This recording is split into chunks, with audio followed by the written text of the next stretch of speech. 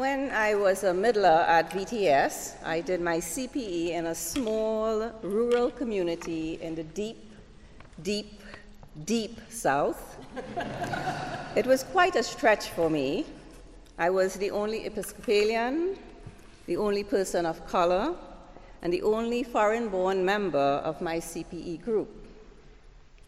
It was quite a vulnerable time for me, partly due to the stresses of CPE, and partly due to grieving the end of a romantic relationship. But even though I was barely holding it together, I was expected to be present for others.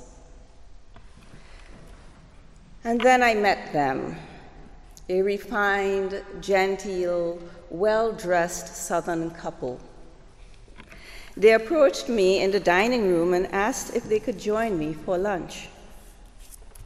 After we sat down and exchanged pleasantries, the wife grasped her husband's hand tightly and began to speak. She had gotten pregnant as a teenager. She had had an abortion. She was consumed. Over 60 years of guilt, always lurking in the back of her mind, always ready to remind her of what a horrible person she was, and how much she did not deserve God's or anyone else's love. Now, it was almost impossible to tell from her appearance that she was carrying such a heavy burden. I learned 2 life-changing lessons on that day. The first is that I could not afford the luxury of colluding with outer appearances. And the other is that the woman at the table is every person. For all of God's children carry wounds that are uniquely ours, and for some, wounds that seem too deep for words. But in spite of, or perhaps because of, our wounds, God invites you and I to be a part of healing God's wounded world. For as psychiatrist Carl Menninger observed decades ago, our lives are shaped by those who love us, as well as those who refuse to love us. The healing and hope we receive from communion with God and through loving relationships are indeed for our benefit, and they are for the benefit of others. So isn't it a curious thing that our response to God's call on our lives has led us to this place at this time in our history? And isn't it a curious thing that charity is said to begin at home? Perhaps then our healing and the healing of our neighbors, including our immediate neighbors, are inextricably intertwined. After all, we all know that a high grade point average cannot heal us, that the admiration of others cannot heal us, that success in our ministries cannot heal us. They simply weren't designed to bear that kind of burden. Only God, only God, only God, the one who sustains us in the wilderness, the one who leads us from bondage into freedom, and the one who calls us beloved, has the power to heal us and make us whole. Ultimately, partnering with God in being an agent of healing means trusting that God is present and involved in our lives and in this community, not as a disinterested observer, but as a passionate and active force.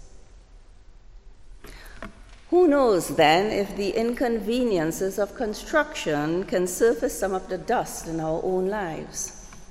Dust that needs to be wiped away so the beauty that is underneath can be more clearly seen.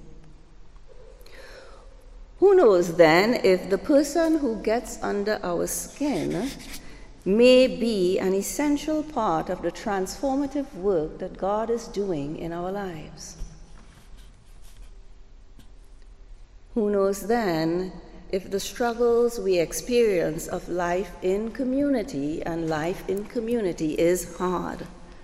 Who knows if those struggles are not shaping us into loving, compassionate, hope-filled people?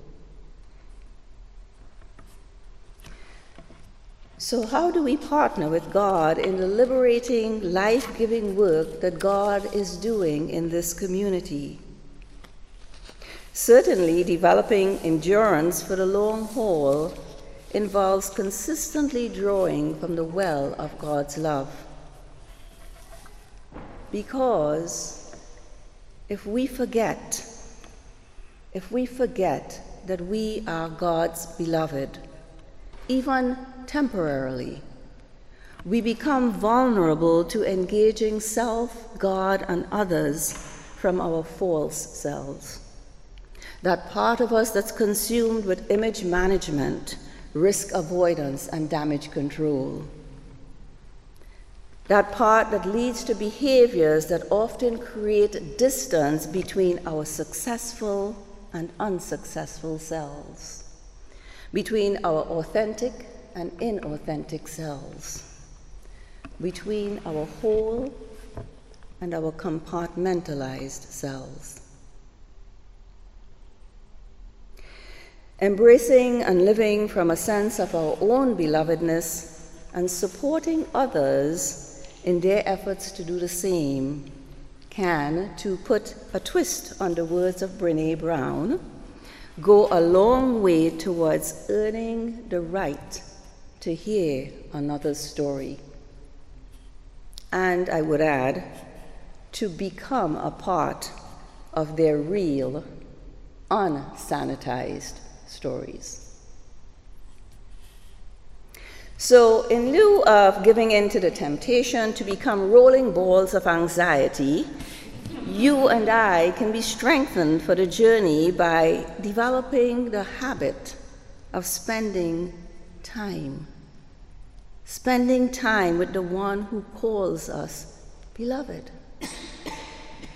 Slowly but surely, no matter how busy we are or how noisy the outside gets, we will carry within our hearts the calm that is born from the union of our voice with the voice of love.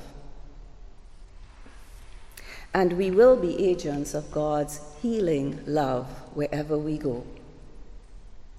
For, as Menninger also observed, love heals people, both the ones who give it and the ones who receive it.